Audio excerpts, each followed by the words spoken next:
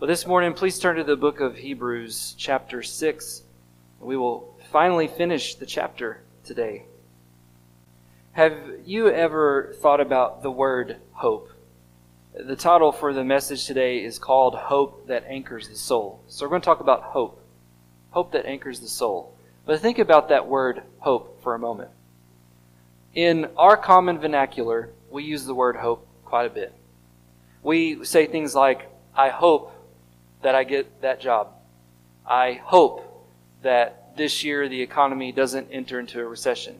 I hope my business sales, my revenue increase this year. Or I hope, and we use that over and over.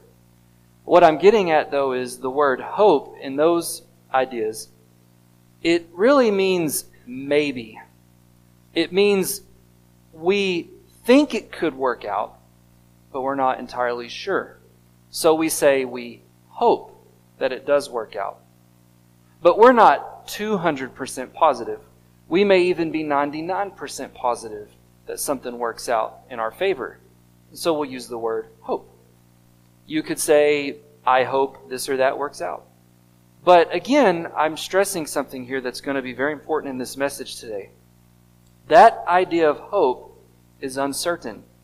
Again, it could be 99% certain, but it's not 100% certain. So that's not what we mean when we say hope. We don't mean, I know beyond a shadow of a doubt that this will happen. We usually wouldn't say, I hope that will happen. We say things like, I am absolutely positive that this thing will happen. Again, when we say hope, it's more of a maybe, a strong desire that it could. What I want to share with you this morning is God's idea of hope. And I want to come out the gate and say as we go through this, God's idea of hope, His method of giving hope is nothing like what I just described. Whenever the Bible talks about hope from God, it never gives the definition of any uncertainty. It's more like saying a guaranteed done fact. So when God says, I give you hope, what He's saying is you can take it to the bank, you can mark it down, you can count it as done. There is no uncertainty, there is no maybe. It's as if it's already done. So consider it done is the kind of hope that God gives. The writer of Hebrews this morning is going to talk about this idea of God gives His Christians, His believers, a hope. And this hope, what it can produce for you is it can become an anchor for your very soul. Because it's not a maybe hope, it's a certain hope. There is no shadow of doubt about God's hope here that He gives for His children. If you would, please join me in standing for the reading of God's Word. In Hebrews 6, starting in verse 13. He says, For when God made a promise to Abraham, since he had no one greater by whom to swear, He swore by Himself, saying, Surely I will bless you and multiply you. And thus Abraham, having patiently waited, obtained the promise. For people swear by something greater than themselves, and in all their disputes, an oath is final for confirmation. So when God desired to show more convincingly to the heirs of the promise the unchangeable character of His purpose, He guaranteed it with an oath, so that by two unchangeable things in which it is impossible for God to lie, we who have fled for refuge might have strong encouragement to hold fast to the hope set before us. We have this as a sure and steadfast anchor of the soul, a hope that enters into the inner place behind the curtain where Jesus has gone as a forerunner on our behalf, having become a high priest forever after the order of Melchizedek. Let me pray for a moment. God, thank You that we can gather together and come here and hear those wonderful hymns, those beautiful songs that just declare of Your great love for us and Jesus, Your great sacrifice for us. But how wonderful Your name is to blot out any sin, no matter how bad of a transgression it is. Just by faith in Your name, You blot it out forever. Thank You, Jesus, for that. Now, Father, I ask that You would focus my thoughts and my words, that Holy Spirit, You would produce in every ear here, Lord, a willing heart to listen and to hear and to heed Your word. I'd ask that Your truth would come out clearly from the book of Hebrews this morning. In Jesus' name I pray. Amen. Thank you. You may be seated. I apologize. I didn't have the verses for you up there. They'll be throughout the sermon as we go, but just realize that. Now, this section, again, is coming on the heels of a longer conversation that we've been in for 3 weeks. This idea of avoiding spiritual laziness. And he's been walking his listeners, his hearers, through, I believe the author of this was probably a pastor, and he's being very pastorally minded, trying to help them through a situation spiritually. His people could be facing persecution physically, emotionally, spiritually. I mean, remember, these are Jews who converted to Christ, and their Jewish kindred, their brethren, do not like that, will not like that. They have been culled out from certain parts of society. They've probably lost employment opportunities, probably lost family relationships, all because they've said, I no longer believe in the Judaism that we once held dear because Christ is the Messiah of Judaism, so He's my Savior. A lot of people wouldn't have liked that. It's possible their faith was waning, it was dwindling. It's possible they were sort of lagging behind in pressing on in their faithfulness. So he writes to sort of coax them up, coax them along, encourage them to get back on the track and press on into greater faithfulness, keeping Christ as number one in their life, with their eyes on Christ, never giving up. And we've walked through just a few things here. In summary, just to say what he kind of walked them through on this little mini lecture he gave, he wanted to encourage them to not get more spiritually immature, but press on to greater maturity, greater service to the Lord.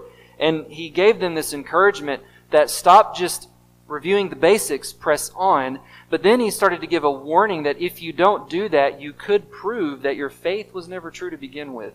Like those who fell away. And we went through that troubling passage. It's hard to interpret. But I took the view that these were never really Christians to begin with. Their faith was never authentic. They joined the family. They visited the family events, but they were never a part of the family of God. And at a point in time, they had had enough and said, I'm out. I'm no longer even going to fake that I identify with the family of God anymore. And they could have been sitting back and said, well, what about me? What if my faith is fake? What if next year I prove that my faith wasn't real? But we ended last week with this encouragement to say, no, there is a great confidence God gives His children. And it is the confidence to never quit your faith, to press on to greater faithfulness. God never ignores what any little thing you may do to serve Him. He never ignores it. He never overlooks it. He'll never abandon you. So press on with that confidence. And here we come here, and he's going to say, okay, let me share one more thing, and we'll move on to some deeper stuff. And it's this. He says, I want to give you hope this morning. He wants his listeners to have a hope that they can hold on to, and this hope should anchor their soul. Let them have greater security in life, not security of salvation, but to live life, the daily life, and to press on and not quit in their obedience and their faithfulness to the Lord. He's going to say things like this. God's promise to His children, it's backed by God Himself. God's promise of salvation and an eternal home in heaven, it's secured by God's own nature and His character.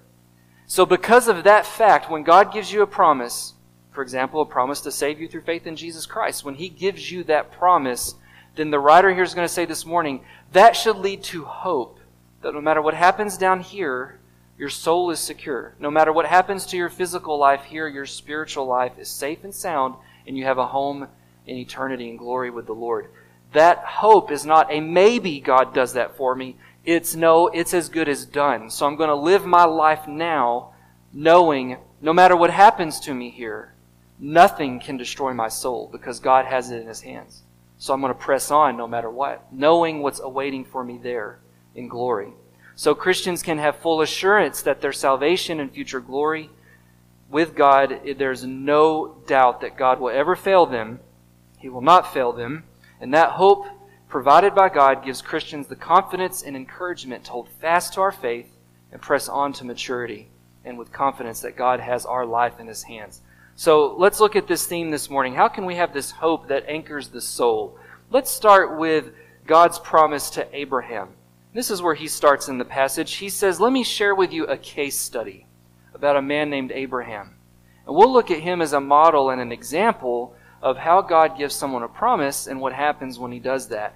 Here in Hebrews 6:12, he says, I'm backing up one verse, so that you may not be sluggish, but imitators of those who through faith and patience inherit the promise. If you remember, if you were here last week how we ended, I said we need to have the right spiritual models to imitate. That's how he ended 6:12. So he says you need to imitate those who through their faith and trials and tribulations, their faith was tested, but they come out a winner. They never abandoned their faith in God, and they got the promise. Well, that leads to verse 13. He says, let me tell you who one of these guys is. It's Abraham. In Hebrews 6:13, he says, "For when God made a promise to Abraham, since he had no one greater by whom to swear, he swore by himself." So we're told here, let's look at Abraham as a case study. He's a model example of someone to imitate. Abraham lived by faith for many years and patiently carried on until God fulfilled that promise that he gave him. Abraham is a model for us of someone who had his faith tested many times over for many years, but he endured all of those trials. He never abandoned his faithfulness to the Lord. And because of this, why does he bring Abraham up? Well, again, because he's a perfect example for us today to say, I need to imitate a faith like Abraham. And he's a model that if you do that, you obtain the promise of God, just like Abraham did. So let's look at this promise God made Abraham. So God made a promise to Abraham. And in the first part of the verse 13, I just want to look at that phrase, "for when God made a promise to Abraham." Let's explore that for a moment and get the background here. It goes all the way back to Genesis chapter 12. In Genesis 12:1, it says, "Now the Lord said to Abram," his name's later changed to Abraham, so right now it's Abram. He says, "Go from your country and your kindred from your father's house to the land that I will show you. I will make of you a great nation. I will bless you and make your name great, so that you will be a blessing. I will bless those who bless you, and him who dishonors you I will curse, and in you all the families of the earth shall be blessed." So Abraham went as the Lord had told him, and Lot went with him. Abram, now notice this, he was 75 years old. 75 years old when God first speaks to him and gives him this promise. And it says that he set out in Genesis 12:4. Abram set out as the Lord had told him. Lot went with him. He was 75 years old. He departed from Haran. He took Sarah his wife and Lot his brother's son and all their possessions that they had gathered. And I want to skip the rest of that there. But I just want you to see that Abram was, again, 75 when this whole journey started. And in Genesis 12:7, God says to Abram, "To your offspring I will give this land." So there's a promise. He's promised that he will basically have a nation with more nations to come from him and his wife. Their family tree will spawn a nation on God's behalf on the planet. But again, some historical facts here that are very important. He's 75 when this whole thing started. Sarah's roughly 10 years younger than him, so she's around 65. And he trusted God's word, and he left everything he'd ever known for 75 years. Left his homeland, left his family, his cousins, everything behind that he'd known. Now, what's so interesting about this is him and Sarah have no child. Not one single child of their own. And yet the promise God gave him was, "I'll give you so many offspring they make a nation." Well, for that to come true, you have to at least have one child, don't you? But he has 0 children. And yet God promised this to him, but Abram obeyed. He faithfully goes. Now we fast forward about 10 or 11 years and we go to Genesis 15. So for 10 to 11 years, Abram's just been following the Lord faithfully wherever he said go. No child yet. And yet he believes this promise that God made to him. And Genesis 15 says this, "After these things the word of the Lord came to Abram in a vision. Fear not, Abram, I am your shield. Your reward shall be very great." Again, has no child yet. Verse 2, "But Abram said, O Lord God, what will you give me? For I continue childless, and the heir of my house is Eliezer of Damascus." So even Abram says, "Look, God, I believe you, but how's this going to work? Because my next right-hand guy that's like my foreman for all my land and my farm here, he's going to get everything I have because I don't even have my own child yet." But verse 3 goes on, Abram said, "Behold, you give me no offspring. A member of my household will be my heir. And behold, the word of the Lord came to him, This man shall not be your heir. Your very own son shall be your heir." Again, God reiterates, no, you will physically have a son, you and Sarah. That one is the one I'm talking about. In verse 5, he brings Abram outside and says, "Look toward the heaven and number the stars, if you're able to number them." Then he said to Abram, "So shall your offspring be." Again, at this point, he's 85, 86 years old, no child, living on faith that he'll eventually have a child, trusting God's promise, just going about life and still no child for all these years. But look at verse 6. He believed the Lord. He took God at His word. He expressed faith in that promise, and it says Abram was then given righteousness by God. He was saved by faith. So God reconfirmed to Abram again the covenant. the promise, the oath that he would have a son from his own body. Abram believed God by faith. Now we fast forward one more time here to another instance. Abram and Sarah devise a plan. You may know the story if you've read the Old Testament. They devise a plan. They think they're going to help God out. So Abram marries Sarah's handmaiden, Hagar, and says, look, I could have a child through her, and then that child will belong to us, though. I don't have time to go into this, but that is it's weird to us, but to them that was a cultural thing. If you were a woman and you're married to a husband and you can't produce a child for your husband, you're barren, it's actually culturally acceptable that you take your sort of right-hand maid, your top servant, and you could give her to your husband, and she would act as a type of a surrogate mother on your behalf. The child would be your own and your husband's, but physically it came from your servant. So they're going to follow that process that was culturally okay for them and help God out. But when they do that, God reminds them, that is not what I had in mind.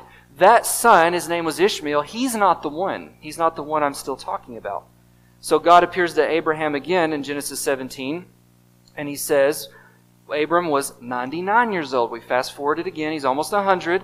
The Lord appeared to Abram and said, I am God Almighty. Walk before me and be blameless, that I may make my covenant between me and you and may multiply you greatly. Abram fell on his face. God said to him, behold, my covenant is with you. You shall be the father of a multitude of nations. He keeps repeating this to Abram for decades now, but he still hasn't had one son. No longer shall your name be called Abram, but your name shall be Abraham, for I have made you the father of a multitude of nations. Again, not a son yet, but God's pressing it in. I'm even going to change your name. I'm going to give you a new identity. That name means father of a multitude. I'll make you exceedingly fruitful. I will make you into nations, and kings shall come from you. I will establish my covenant between you and your offspring after you throughout their generations for an everlasting covenant to be God to you, to your offspring after you. So Abraham has journeyed with God from age 75 to 99, 24 years. And he has no promised son yet. Now he has Ishmael, but that's not the promised son. That was Abraham taking matters in his own hands. He doesn't count. We're talking about the son that God promised 24 years ago. That one hasn't happened yet. But we go 1 year forward. Abraham is 100, and Isaac is born. In Genesis 21, it says the Lord visited Sarah as he had said. The Lord did to Sarah, notice, as he had promised. In Genesis 21:1, it says God fulfilled that promise now. In Genesis 21:2, Sarah conceived and bore Abraham a son in his old age at the time which God had spoken of. Abraham called the name of his son who was born to him and Sarah Isaac. His name means laughter, because they said, God's made fools of us. Abraham circumcised his son Isaac when he was 8 days old, as God commanded him. Abraham was 100 years old when Isaac was born to him. So Sarah would have been about 90. Sarah said, God has made laughter for me. Everyone who hears will laugh over me. Now, God kept his word is the point of that. His promise was certain. And it took time. It took well over 24, 25 years. But God kept his promise. He did not fail to keep his promise. So let's go back to Hebrews 6:13 with that story in mind. God made a promise to Abraham, he says in Hebrews. Since he had no one greater by whom to swear, God swore by himself. So God, on the one hand, made a promise to Abraham. That promise was sure and certain. It was as good as done. It took over 20 years, but it happened. Now he's going to go one step further and say this point. Not only did God make a promise to Abraham, he swore an oath to Abraham. He swore an oath. So it's as if God's promise wasn't enough, and it was enough. God went one step further for Abraham and made an oath to Abraham. An oath was very important in Bible times. Oath was like our version of a contract. But you have to remember, in their day, they had no modern legal system. They did not have contracts on paper. They didn't have modern police force or judges or attorneys. They didn't have a modern legal system to enforce contracts. They didn't have all that stuff. So what did they do? Well, they still had a type of a legal system. It was a little more brutal, but it worked. What they would do is, if we enter into an agreement, is we would make a covenant. And during this covenant, we might swear an oath. And if I swear an oath to you, I'm basically saying this: I promise you I will do ABC. I promise you that these things I will do. And then I might say, to prove to you that I mean real business, I might say something like, I swear to my God that I will do what I said to you. They would invoke their deity that they followed as proof that their oath would come true. They would never break their oath.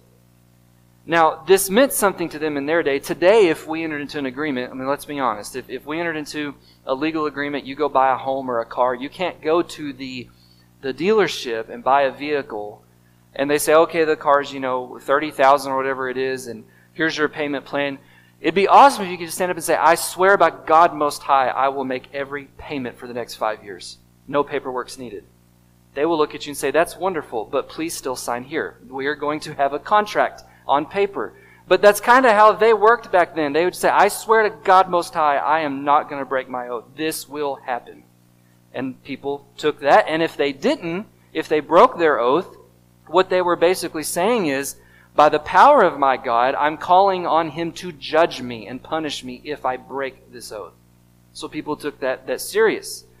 Now, again, the point with an oath, though, was this, the big idea I want us to see. They invoked a higher power than themselves, a higher authority. If you and me made an oath back then, we would call upon a higher being than you and me to ratify that oath as certain.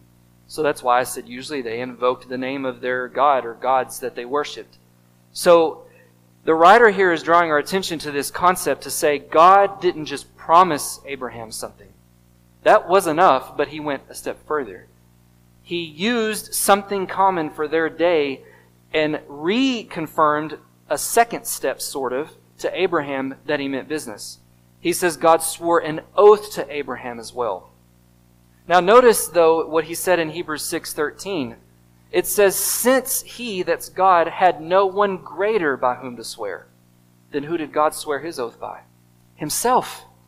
There's no higher being than God, no higher authority than God. So when God swore that oath to Abraham, who did He invoke? God couldn't say, I swear by my God I'll do this, Abraham. That would have been blasphemous. God said, I swear by myself that I'll make this come true for you, Abraham. He had no one else hired to invoke, so He invoked His own name.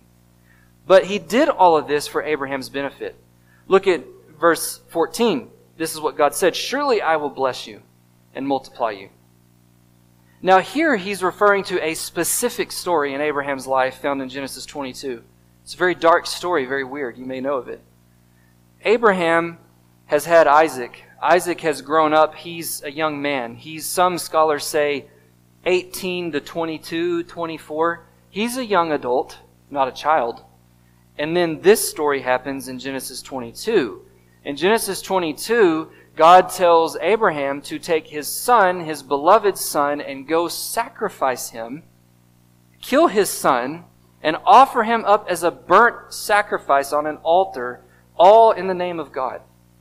And the story goes that Abraham took Isaac, and they journeyed to this mountain, and they're traveling up this mountain, and Isaac sees the wood, the fire, the rope, and then asks his dad, we have all the stuff here to make a sacrifice, but we're missing one very important thing, the actual sacrifice. And Abram's response was, God will provide that, don't worry. But they march on, and I want you to know, if you read that story, what I find interesting, I stress to you Isaac's age probably. He could have subdued his father and overpowered him and defended himself. Isaac showed as much faith as Abraham did in that story. He willfully let his father bind him and lay him on an altar, and he's ready to kill Isaac, his son. And before he does, the Lord calls out from heaven and says, Abraham, stop. You have proven your faith is sure and solid. And then He provides a ram that was caught in a thicket to be offered up instead. But what I want you to see, though, is what comes at the end of that story in Genesis 22, verse 15. It says, the angel of the Lord called to Abraham a second time from heaven. Look at verse 16. Here's what the writer of Hebrews was calling on. It says in Genesis 22:16, this is the Lord talking, by myself I have sworn, declares the Lord. Because you have done this and have not withheld your son, your only son, I will surely bless you. I will surely multiply your offspring as the stars of heaven and as the sand that is on the seashore. and your offspring shall possess the gate of his enemies. And in your offspring shall the nations of the earth be blessed because you have obeyed my voice. So in that scene there is what I believe the writer of Hebrews is saying, look what happened here. God said, I didn't just make a promise to you, Abraham. I'm going to now swear an oath to you that I will make your offspring like nations. And from your offspring, the Messiah will come to bless all people of the earth. Abraham, take that to the bank, count it down. It will happen. And to prove to you even more, I will swear an oath. And then it says here, by myself. The Lord said, by my own authority, my own power, my own nature and character, I will back up this oath. It will happen. So, Abraham then was promised and given an oath. Those two things. And he faithfully carried on and obtained the promise, it says back in Hebrews 6:15, and Abraham, having patiently waited, obtained the promise. Came true. He's our model. But however, the point of the author is not really to show us how good Abraham was. That'll come in chapter 11. His point is for us to see something about God here. It's about God's faithfulness. God will never break his promises. God will never break his oaths. And Abraham is a proof story for us that he never will. It's a case study for us today to think about, if God gives me a promise and I hope in that promise, how sure can I be in it? Well, as sure that you can say it's an anchor for your soul. Now, here's the next stuff. God's promise then to his people gives certain hope. So he started with, let's look at what he did with Abraham, but now he's going to say, let's talk about for us today, though. What does that story with Abraham have to do with us? What can we learn here? In verses 16 through 20, then he's going to say, okay, well, here's the deal. With what he did with Abraham, we can adopt that today and walk away with sure, steadfast hope that anchors our soul. So he says here in verse 16, this point, people's oaths are backed by a higher authority. In chapter 6, verse 16, he says, for people swear by something greater than themselves, and in all their disputes, an oath is final for confirmation. So he's just sort of reminding us, I told you that story with Abraham, and remember, this is a common thing. People make promises to each other, and they'll back it with an oath. And when they make that oath, they invoke a higher authority, a higher power. That is valid. If a person's oath to another person is valid, he's trying to make a point of, if that is valid, then in an even greater sense, if God makes an oath, you should consider it even more serious and more valid. We have contracts today, like I said. These contracts, when we sign them, no matter what the contract's about, what we're really doing is we're signing it saying, if one of us breaks the terms of this agreement, then I can sue you. And I can get an attorney and go to a court system. I can have the attorney make my case for how you broke the terms of the agreement. You have a chance to defend yourself, and we go back and forth. But eventually, a judgment is rendered. Now, here's the thing with our system. If you don't like that judgment, and I don't understand how this all works, I'm not an attorney, but I know there's some way, though, within reason, I believe, that if you don't like how the judgment went for you, you can appeal it. You can go to a higher judge for another system. And then you can keep appealing that all the way to the Supreme Court of the United States of America. And apparently, when the Supreme Court renders a judgment, that's supposed to be it. Whatever they said settles it. Now, that's my simplistic non-attorney version of how that works. But in a way here, he's saying, look, if back then their oaths could be given with a promise and it was valid, and today we understand this concept that I can have a contract and it's enforceable by law and a judge can render a judgment on it and we're supposed to abide by it, and all of this is valid and has weight and authority. His point is, okay, if we're used to that, then we should think no differently about God. He is higher than the Supreme Court of the United States of America. He's higher than any judge of our land. And when he renders a judgment or a verdict, it's as good as done. If he makes a promise, if he swears an oath, there is no higher appeal you can go to get a different judgment or a different oath or a better promise. His is the highest. And that's what he says God wanted to do here. God desires to prove that his promise is certain. God desires to prove his promise is certain. Look at verse 17 now. He says, so when God desired to show more convincingly to the heirs of the promise the unchangeable character of his purpose, he guaranteed it with an oath. So now he's bringing it to our day, or to his day, but it still applies to us today. And he says, remember the story of Abraham. God gave a promise, and he swore an oath by his own power and authority. He says, why did God do that? He didn't have to swear an oath. God's word is enough. It's sufficient. So why did God go a step further with the oath? He did it to condescend to our human level, to help us have even greater confidence and assurance that God meant what He said. That when God says to us, you are saved by faith in Jesus Christ, we can never doubt that. He swore an oath to prove, I mean it, I will save your soul. I will grant you a home in heaven by your faith. I will declare you righteous by your faith. That will never change. It will never fail. God wanted to be even more convincing to people that His promise of our salvation, our hope, will never change. Notice that phrase, His unchangeable character for His purpose. Unchangeable. God swore that oath because He wanted us to see from that story of Abraham that when He gives us a promise, like a promise of salvation, He'll never revoke it. He'll never change it. Think about the Supreme Court I just talked about. They just overturned Roe v. Wade in the Dobbs decision. So even the highest court in our land can have one decision rendered, but decades later, it can be altered. It can be either overdone or overturned or changed or amended. A new court of judges come in with a different view on the law, and they can render a different decision. But here he says, God does not do that. God can never say, I will save your soul by faith in my Son, and one day say, I've changed my mind. I'm overturning that previous decision I made 2,000 years ago. It says it's unchangeable. His purpose for His children will never change. He guaranteed it with an oath. He swore it by His own power and authority. God was essentially saying this, I swear that this promise will come true as long as God lives. Again, this is God sort of saying that. Or if God said, I swear that this promise will come true, or else God be judged. Well, neither of those can be false. God can never die. He'll always live. God never lies, and God can never be judged. So if He swears an oath, it's going to happen. It'll never fail. He swore that oath to Abraham, and the writer of Hebrews says here, He swore each of you an oath that if you have faith in Jesus Christ, His oath to you is, I will save you, I will forgive you from now and for all eternity, and I will give you a home in heaven. That never changes, never goes away. So what God, I want to share this point then. He's going to lead to the bigger stuff here. Look at verse 18. And he's going to say something like this. I want you to think with me in how I say this point. What God cannot do guarantees our hope is certain. Think about that. What God cannot do actually guarantees you and me that our hope in Him will never fail.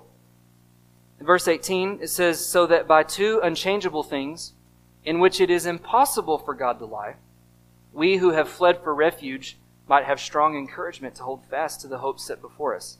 Did you know that there are things God cannot do? I think sometimes we don't think about that.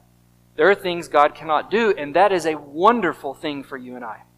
Because the things God cannot do, you don't want Him to be able to do.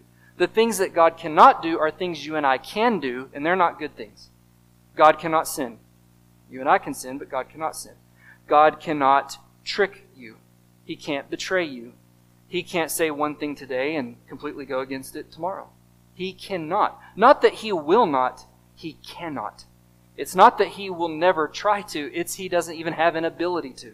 It's not within His nature to do things. And right here he says it's impossible for God to lie. He cannot lie.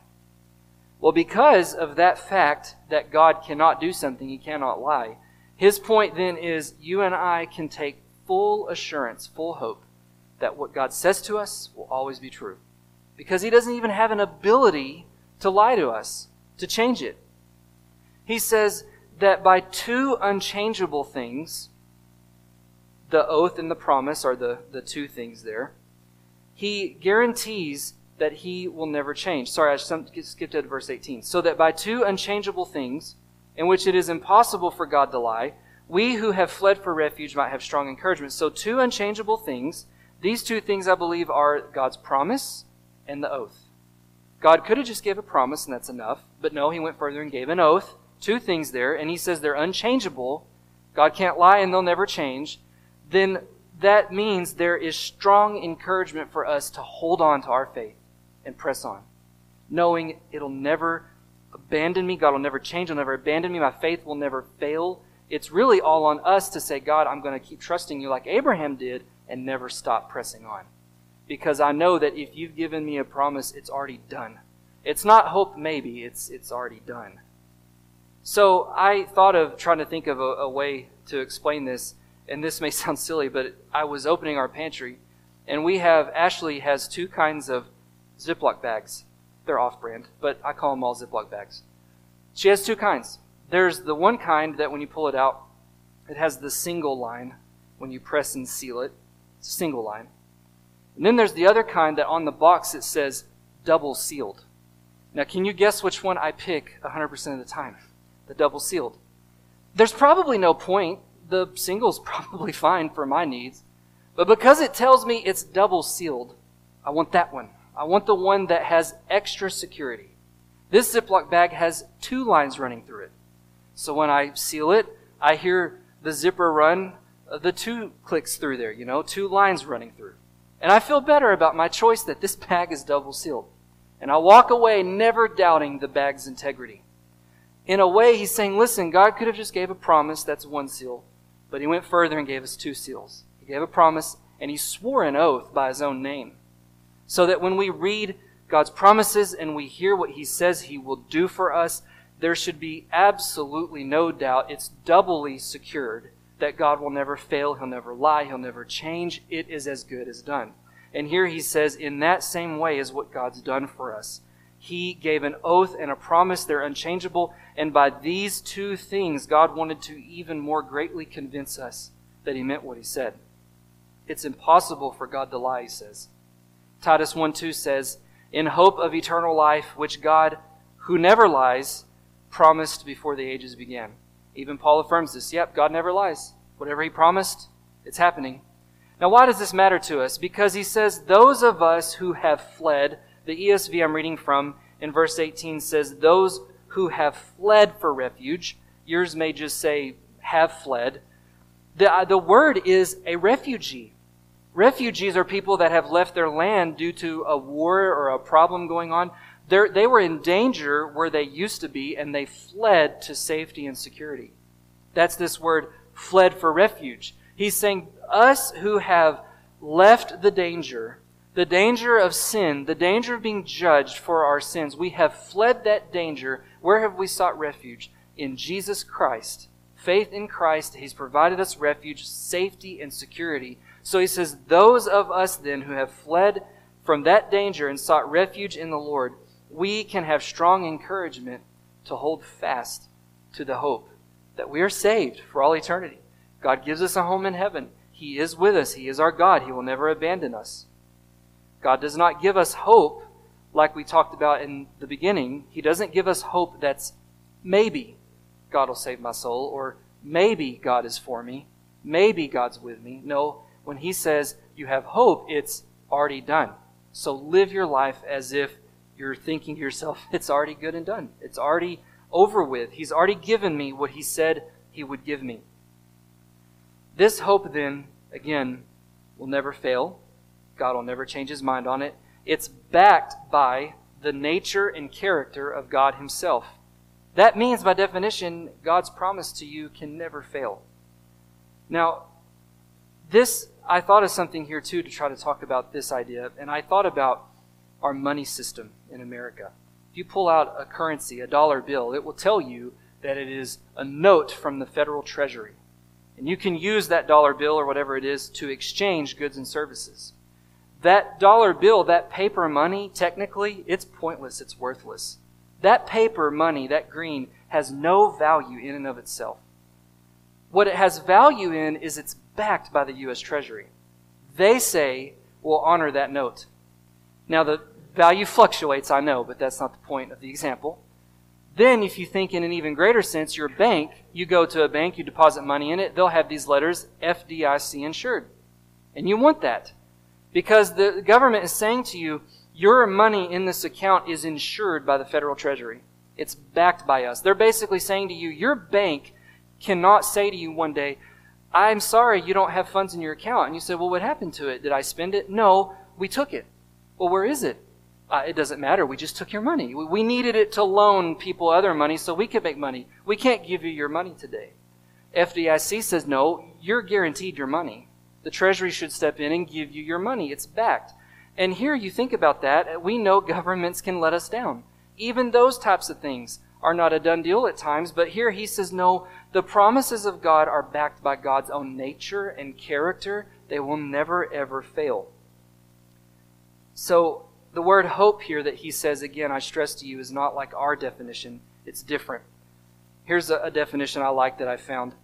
This word for hope means the looking forward to something with reason or confidence, respecting that it will be fulfilled.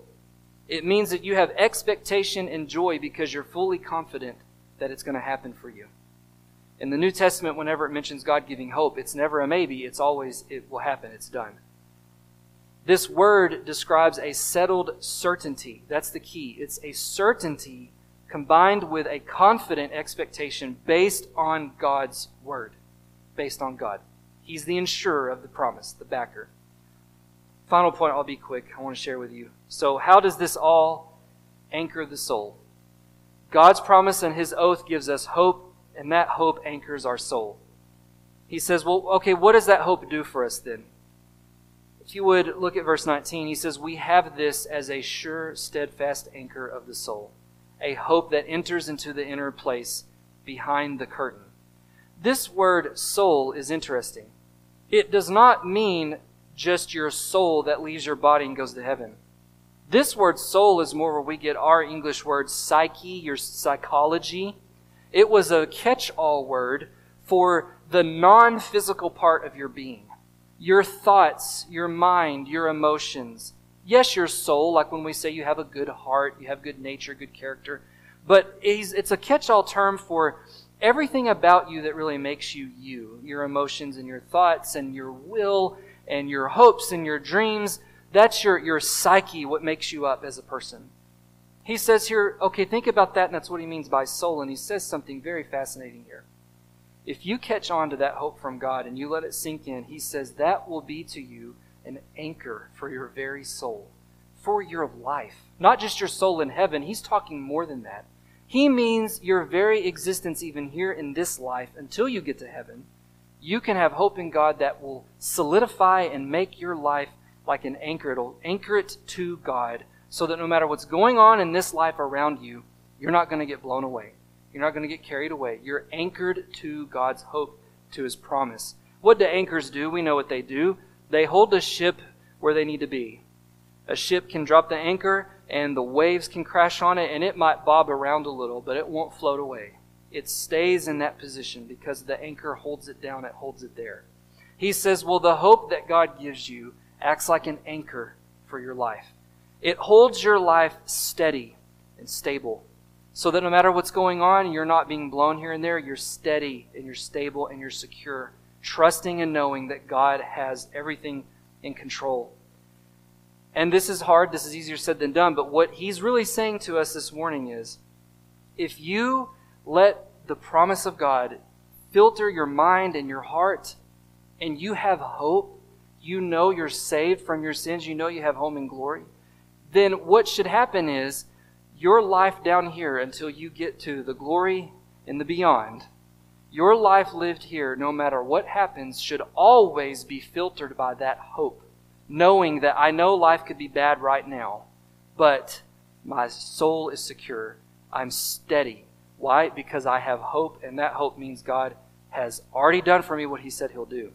His point is that should function for us as a steadying rock for us in our life. I want you to think of it like this. Whatever problem comes into your life, as bad as it may be, and there can be bad ones, you could have a bad medical report. You could have terrible decisions you have to make with your family or yourself. Choices you're trying to ponder through. Should we do this or that? You could have a situation come up with a child. You could lose a job, whatever it is. A bad situation comes up, as bad as it may be. You need to have a top-down approach to it rather than a bottom-up. A bottom-up approach to life's problems says, oh my gosh, God, how could you let this happen? That's bottom-up. That's us viewing God based on our bad situation. But what he calls for here is have the opposite. Look at your bad situation and view it from God. Don't view God from your situation, view your situation from God. Go top down. View your situation and say, this is bad, I don't like it, it's terrible, God, please help me. But God, I know that no matter what, you're holding my life. You are anchoring my soul. So I can go through this terrible disease or problem or whatever it is, knowing that even if my body is racked and in shambles physically due to an illness or whatever situation, my soul is secure though. And I'll get a new one there. Now that doesn't make it easy, but it can make your mind process your problem a lot better to view it from God and not from your problem. So he then says here, that's the kind of hope God gives us. It can steady your life, can hold it firm so that no matter the waves of life are throwing at you, you're steady and secure, knowing that God has your life guided in his hands. This hope he then ends with and says, this hope also anchors you behind the veil. In the end of verse 19, he says, it's a hope that enters into the inner place, behind the curtain. Verse 20, where Jesus has gone as a forerunner on our behalf, having become a high priest forever, after the order of Melchizedek. Just to end here, he says, okay, it steadies and secures your life, but here's what else it does. It gives you the confidence of knowing no matter what happens in your life here, nothing can take away God's love for you or your salvation, because your hope is not here in this life, anchored here. It's anchored there in God's temple, behind the veil. The veil in the Old Testament temple separated the holy room and the most holy. The most holy was where God's presence was for Israel. And only one person, one time a year, could go into the holy of holy place, the high priest. Only him, and only one time a year. And here he says, Jesus has acted as our high priest. If you have faith in him, he's gone before you into the heavenly temple, and he's gone behind the veil that separates the holy room to the most holy room, where God's throne is. He's there at the throne of God, pleading your case, your cause, your salvation before God's throne. And here he says, that's the kind of hope God gives you. That no matter what happens here, you're anchored there in God's temple right next to his throne. And nothing will ever take that away from you. Psalm 110 verse 4 says, the Lord has sworn, again here's an oath, and will not change his mind. You are a priest forever after the order of Melchizedek. Jesus will never not be your Savior if he's your Savior today. He'll never change his mind either about you. He'll never say, I know I died for your sins, but I take it back. I know I'm pleading your case before the Father, but I just don't like you anymore. I'm not doing that. He's your priest forever and ever and ever. So I want to end with reading a portion of this hymn I like. And in this hymn, I think it's called Before the Throne of God. It says, when Satan tempts me to despair and tells me of the guilt within, upward I look and see him there, who made an end to all my sin. My life is hid with Christ on high. I wanted to end with that just to say that to me perfectly captures what we're trying to say this morning. Your life can have a lot of problems. I mean, these are real problems. I'm not trying to negate them, but how can we have sure and steadfast hope no matter what? By looking on high, saying, my hope is not here, it's there. And it will always be there. As long as I'm in Christ, God is always my God, and Jesus is always my Savior. So we must remember that for the believer, hope is not looking with uncertainty or merely a possibility. Rather, our hope that God gives us is a guarantee that he's already done it for us. That should spur each and every one of us to greater effort in living our Christian life here on this earth, knowing that God has us secure no matter what. So this morning, I want to just say, I hope you know that peace from God. I hope you know that salvation from Jesus. If you don't, today is the day to know when you leave, I have a hope secure and steadfast. It'll never change no matter what. If you don't, come talk to me. I'd love to talk to you about that. Christians, if you're here, then please take this confidence that no matter what's going on in your life, God already knows it. He's already there. Yes, he may allow it for a time, and it may seem terrible, but it can't ever take away your hope in heaven. Let's pray. Lord, thank you for the book of Hebrews, as challenging and deep as it can be. Thank you, though, that it provides us promises like today that nothing in this life can remove your love from us. Nothing can take away our salvation. So God, I pray that you would, starting with me and everyone here, would you use this hope, help us to see how this hope should press us on in our daily lives to live more for you faithfully and keep pressing on with greater service, knowing no matter what happens here, you have us up there. Thank you, Jesus, for dying for our sins. In your Son's name I pray. Amen.